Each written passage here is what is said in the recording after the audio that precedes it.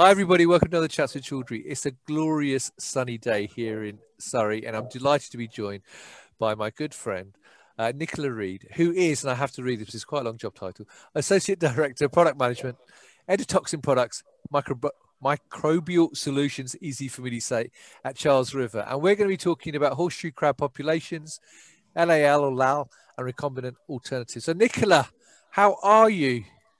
I'm doing very well, thank you. Thanks for having me here today. So it's not quite so sunny up here, though, unfortunately. Cold and raining as usual in the north. Is it? Oh, whereabouts in the north are you? In the northwest, just between Liverpool and Manchester. All right, okay, the posh bits then, basically. In the tier 3 zone. Before. Well, I hope everything's okay. Look, the last time I saw you actually was roughly around this time last year, when we were on the way back from Pharmalab at Dusseldorf Airport. So it's lots changed since then, hasn't it? A lot has changed in a year. Yes, absolutely. Right. So now, thank you for taking time out, because I know you've got a very busy schedule. But we're going to be talking about horseshoe crabs. But before we start talking about them and their importance, perhaps for those who are not familiar with Charles River, you give me a very quick overview of the company and also your role within it. Yeah, absolutely. So Charles River is actually a much larger company, contract research organisation, from early discovery, biologics, research models, etc. I work for the division called Microbial Solutions. So we work on solutions for quality control testing in the microbiology laboratories. So we focus on endotoxin testing, we focus on microbial identification, sterility, rapid sterility testing, etc. So we cover most of the quality control aspects within our division. Right. And your role within that? So I am Associate Director of Product Management. So my responsibility and my team's responsibility is to improve upon the products we currently have, but also look for future products and continuing innovation. And that's one wonderful thing about working at Microbial Solutions is we're continually innovating all the time. So it's very busy. I'm very lucky to have such a crazy job, so to speak. Because we're always busy thinking about what the next thing is and what we can create. So that's my responsibility. Right. Well, that is a nice segue, actually, because let's talk about not necessarily the next thing, but the thing which is happening right now. And how has the current situation around COVID impacted your BU in terms of supporting your customers?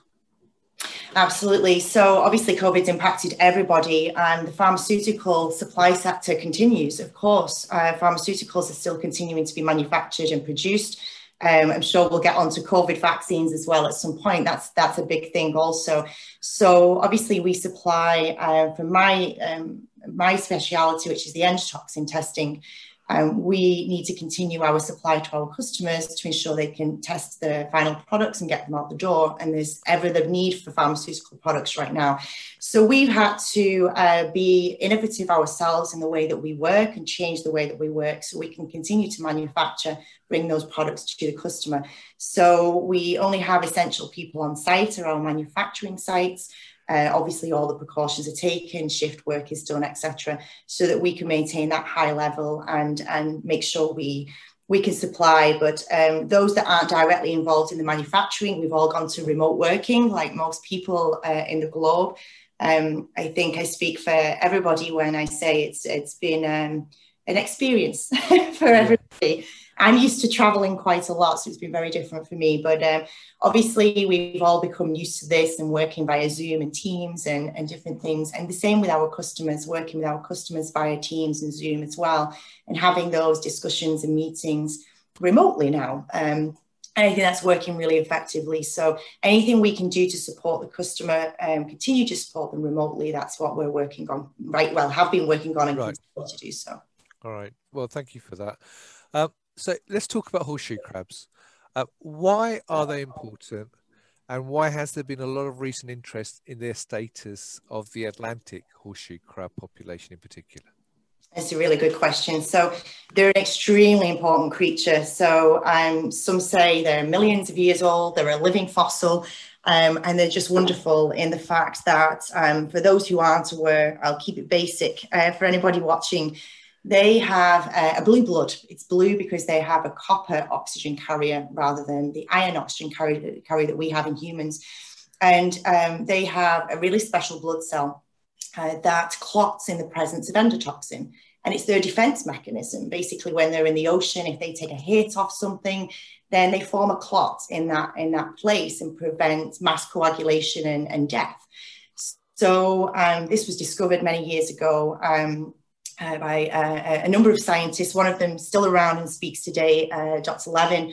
And they formed the LAL test from this, Limulus amoebicide lysate. So Limulus is a species of the Atlantic horseshoe crab. Amoebocyte is the blood cell, and we lyse the blood cell to get what we need from that in order to produce the test. So that's what LAL stands for those who weren't sure. I didn't know, so I'm glad you told me that. So there you go. So once a year, they come out of the water to spawn. So usually they're bottom dwellers in the ocean, but they come out once a year to spawn at high tides. And that's usually between April and July time. Sometimes changes slightly, but that's generally the rule. And when they come out to spawn and lay their eggs, that's when we can hand harvest them and we can take an aliquot of their blood. So we do quite get often, oh, do you bleed them to death and those kind of things? No.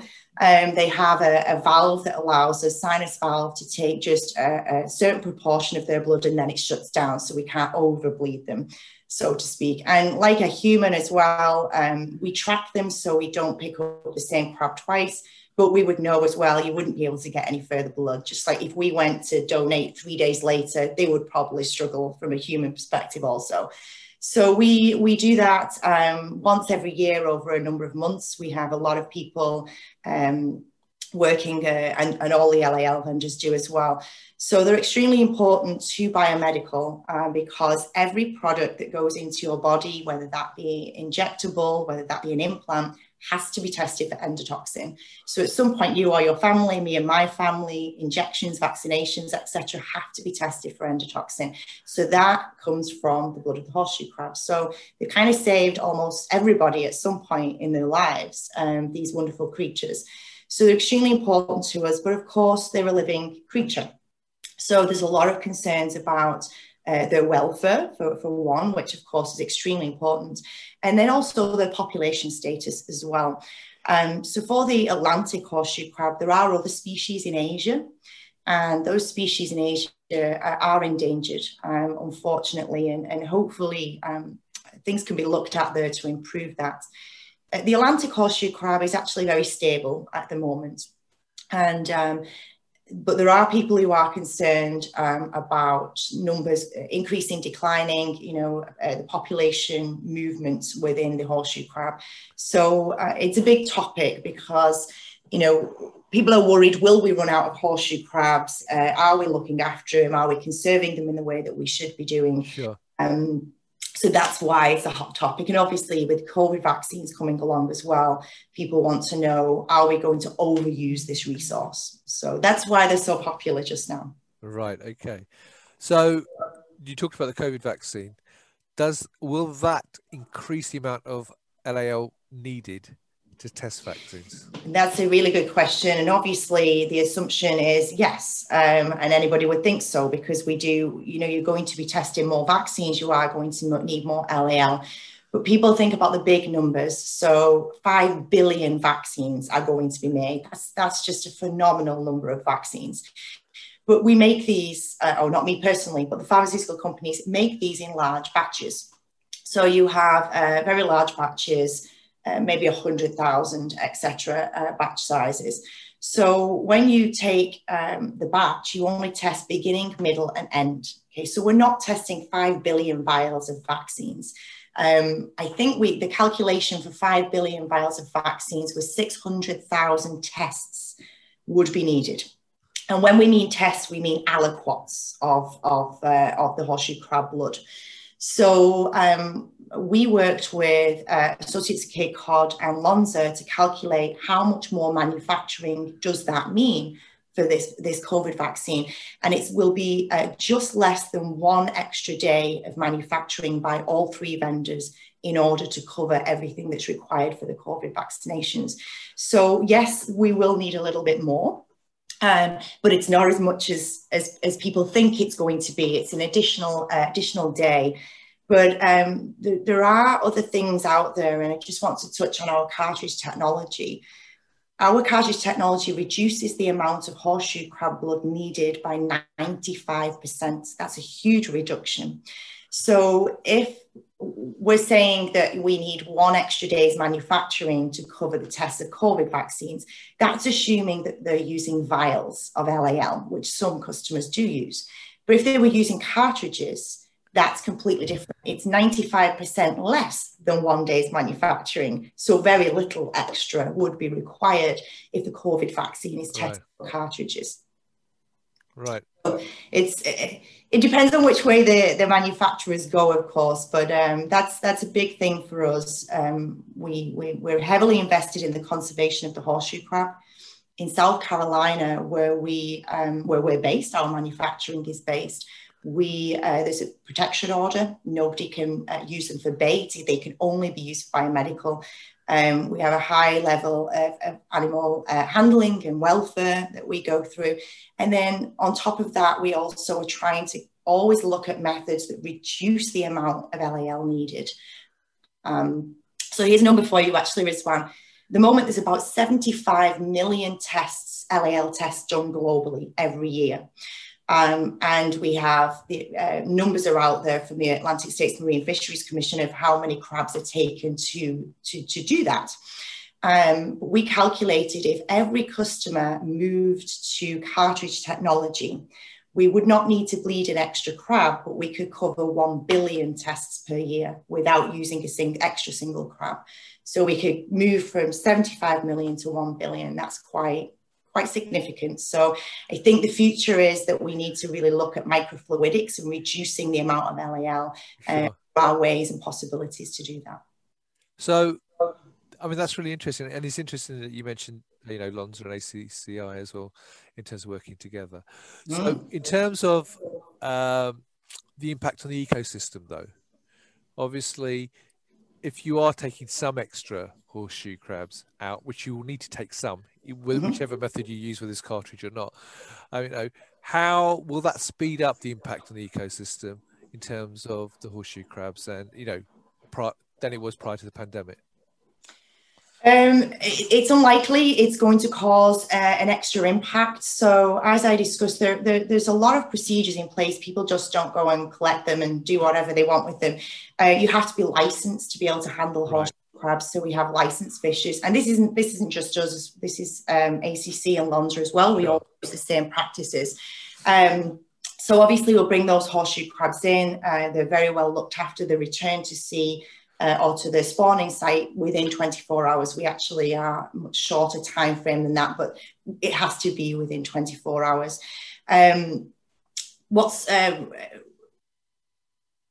With the extra that's needed, what we really need to look at is what is the impact on the horseshoe crab as a whole. So recent data that has just been released by the Atlantic States Marine Fisheries Commission is that the mortality rate for biomedical research is approximately 15%. It recently got published that it was 40%, which is very high. But it was a mistake in the initial publication from the Atlantic States Marine Fisheries Commission. They just rectified that. It's 15%. And actually, Charles River's mortality rate is approximately 3%. So we could take more crabs in and it have very, very limited impact actually on the horseshoe crab population. So it's not that they're coming in and being killed. They're still returning and being able to continue to spawn. We have a very healthy population with that as well. So it really should have a huge impact on the ecosystem. But we are always encouraging customers to consider the cartridge technology just because of that huge reduction in need of lysate and therefore huge reduction in the need of the horseshoe crabs. So. Right, okay. Well, you're actually talking about this subject next week at Pharma Lab, aren't you? Yes, I'm going to touch on what the current data is that's been released from the Atlantic States Marine Fisheries Commission. As I say, there's two sides to what happens with the horseshoe crab. There's biomedical, which is ourselves, of course, and there's baiting. So they're still used for bait. So hundreds of thousands are collected and used for bait, and they die, of course, they're used for bait. There's bycatch from fisheries as well, and of course, they're just discarded. So we lose a lot with those two industries. What's wonderful about the report this year is we're seeing a reduction in use for bait, which is fantastic. We want to see a continued reduction. There is a slight increase for biomedical use. So that has increased by approximately 25%, the updated report. Again, before that, it was previously reported at an increase of 40%, I think it was, but now it's 25%. So there has been a slight increase in the need to collect horseshoe crabs. We may see a little bit more of an increase with the COVID vaccine. But again, the more we can look at microfluidics, the better, because then we can reduce that need for the horseshoe crab. Right. Okay. Now here's a question for you, though. Well, what I should say is that if people want to listen to your presentation, if they're attending Pharmalab or they haven't registered yet, the link for Pharmalab will be above this video. So you can click on that and you can find out more about Nicola's presentation about the conference in general. And in fact, what I'm going to do as an extra bonus, which you didn't know about, is that I did a video with Nicola last year at Pharmalab live when we were still at shows. When we were there at the show. And Nicola did a great video with me. So I'm actually going to upload that onto YouTube and put the link for that with this video as well, so you can actually see Nicola presenting at last year's Pharmalab as well. So and just to add, obviously next week as well as talking about the horseshoe crabs, we're going to be talking about recombinant technology. Forgot to mention that, sorry, Rizwan. So there's a lot of discussion out there right now on alternative recombinant endotoxin testing technology, and is there a need for that to remove the need for the horseshoe crab? So just touch on that shortly. So as we said, the horseshoe crab is a protected species in many areas.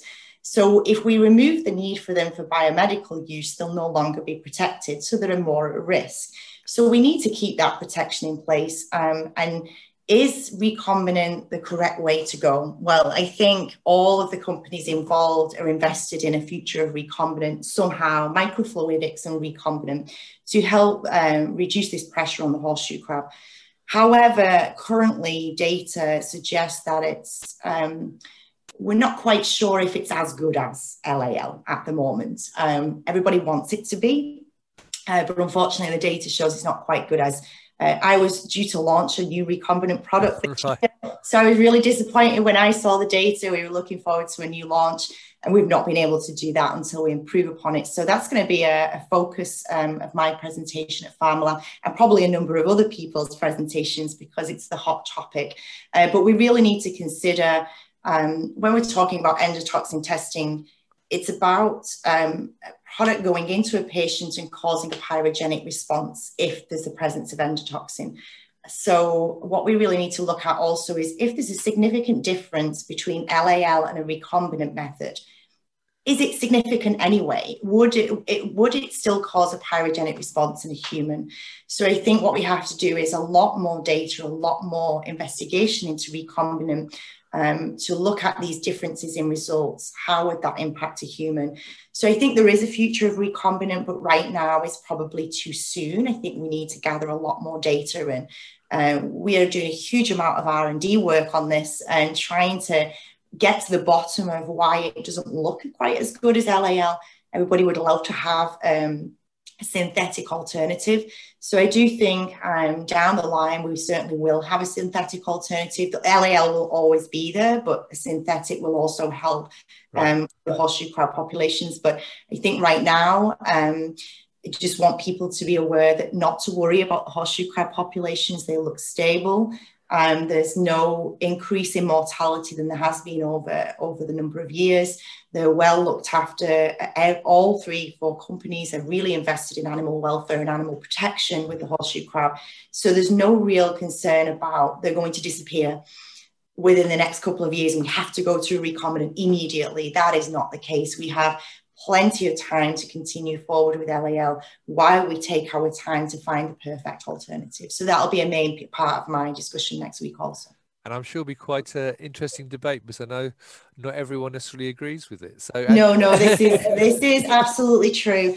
Of course, you know, people, there are people who have certain vested interests in technology. So I'm sure there'll be some healthy debate, hopefully healthy debate next week, because as a scientific community, we need to discuss the results and we need to understand them and talk about them and try to continue to drive data and understand that data. Right. Well, I think that's very true, and it's very, very important. And hopefully, we'll get some comments on this video as well, that we can encourage that debate as further. Absolutely. So one final question before we ask you, we can get more information, is Obviously, Charles River, as you mentioned, are not in isolation when they work in this market in terms of endotoxin testing and LAL solutions. So, what you mentioned, obviously, a couple already in terms of Lonza and ACCI there, also bioMérieux there as well. So, if you're in endotoxin, why should they be working with Charles River, and what makes you unique as a business to work with? It's a really good question. So I think there's two sides to this. Firstly, we have world-class technical support. We have a real global presence, a true global presence. So we have presence in every country, direct and via distributors. We have facilities in, I've not got the number at the top of my head now, but in numerous places across the globe, Sure. they have this global presence. So we're able to offer true technical support 24/7, which is wonderful. And I know that our customers do need that. So the customer service and the technical support are outstanding. And we do get that feedback from our customers that that's one of the reasons that they do stick with us. But the other side, and this is one of the reasons I love Charles River, as I mentioned earlier, is the innovation. We're continuously innovating, looking for new ways forward for endotoxin testing. How do we make it faster? How do we make it easier on horseshoe crabs? How do we make it more sensitive? So as well as looking at new instrumentation, new software. So as a product manager, we're constantly busy, and that's great to know that the company are continuously innovating. And I think that's what sets us aside from the other manufacturers currently, that we're always working towards the next best solution, and we'll always get the next best solution also. Our scientists are world-class, second to none. So I know that even as we taught the recombinant technology, even though it's not perfect now, I know they'll find a way, and we will have a perfect technology in the future. So that's my answer for that one. All right. And if people want to know more about all the topics we talk about, the horseshoe crab, recombinant technology, LAL, and obviously more about Charles River, where can they get more information? They can go to our website, which is criver.com.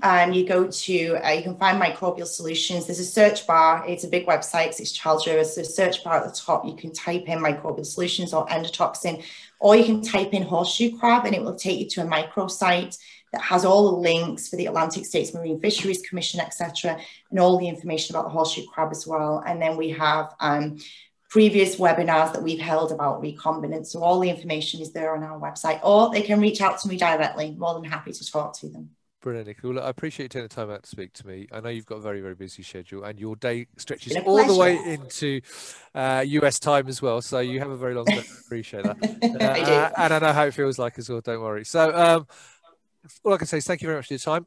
If you want to find out more about what Nicola's talked about, then if you're at Pharma-Lab next week, then obviously make sure you check out her presentations. And if you're not at Pharma-Lab, you can check out the links, as Nicola mentioned, and I will put the link addresses above the video so you can click on that and look at some more information. Or hopefully, because it is a very interesting subject, and I know people have a lot of views on this, if you've got any comments that you agree or disagree, then put them in the comments box below, and we'd love to see if we can get a debate going on this as well. And I'm sure Nicola will be happy to answer any questions you've got. Absolutely, of course. So Nicola, all that's left is, as always, say thank you very much. It's lovely to see you. It's been a year since I last saw you properly. I know, too long. It's lovely to see you too. Thank you so much. It's lovely to see you. And to everybody else, and to Nicola, as always, until next time, stay well and stay safe. Thanks a lot. Bye-bye. Bye-bye.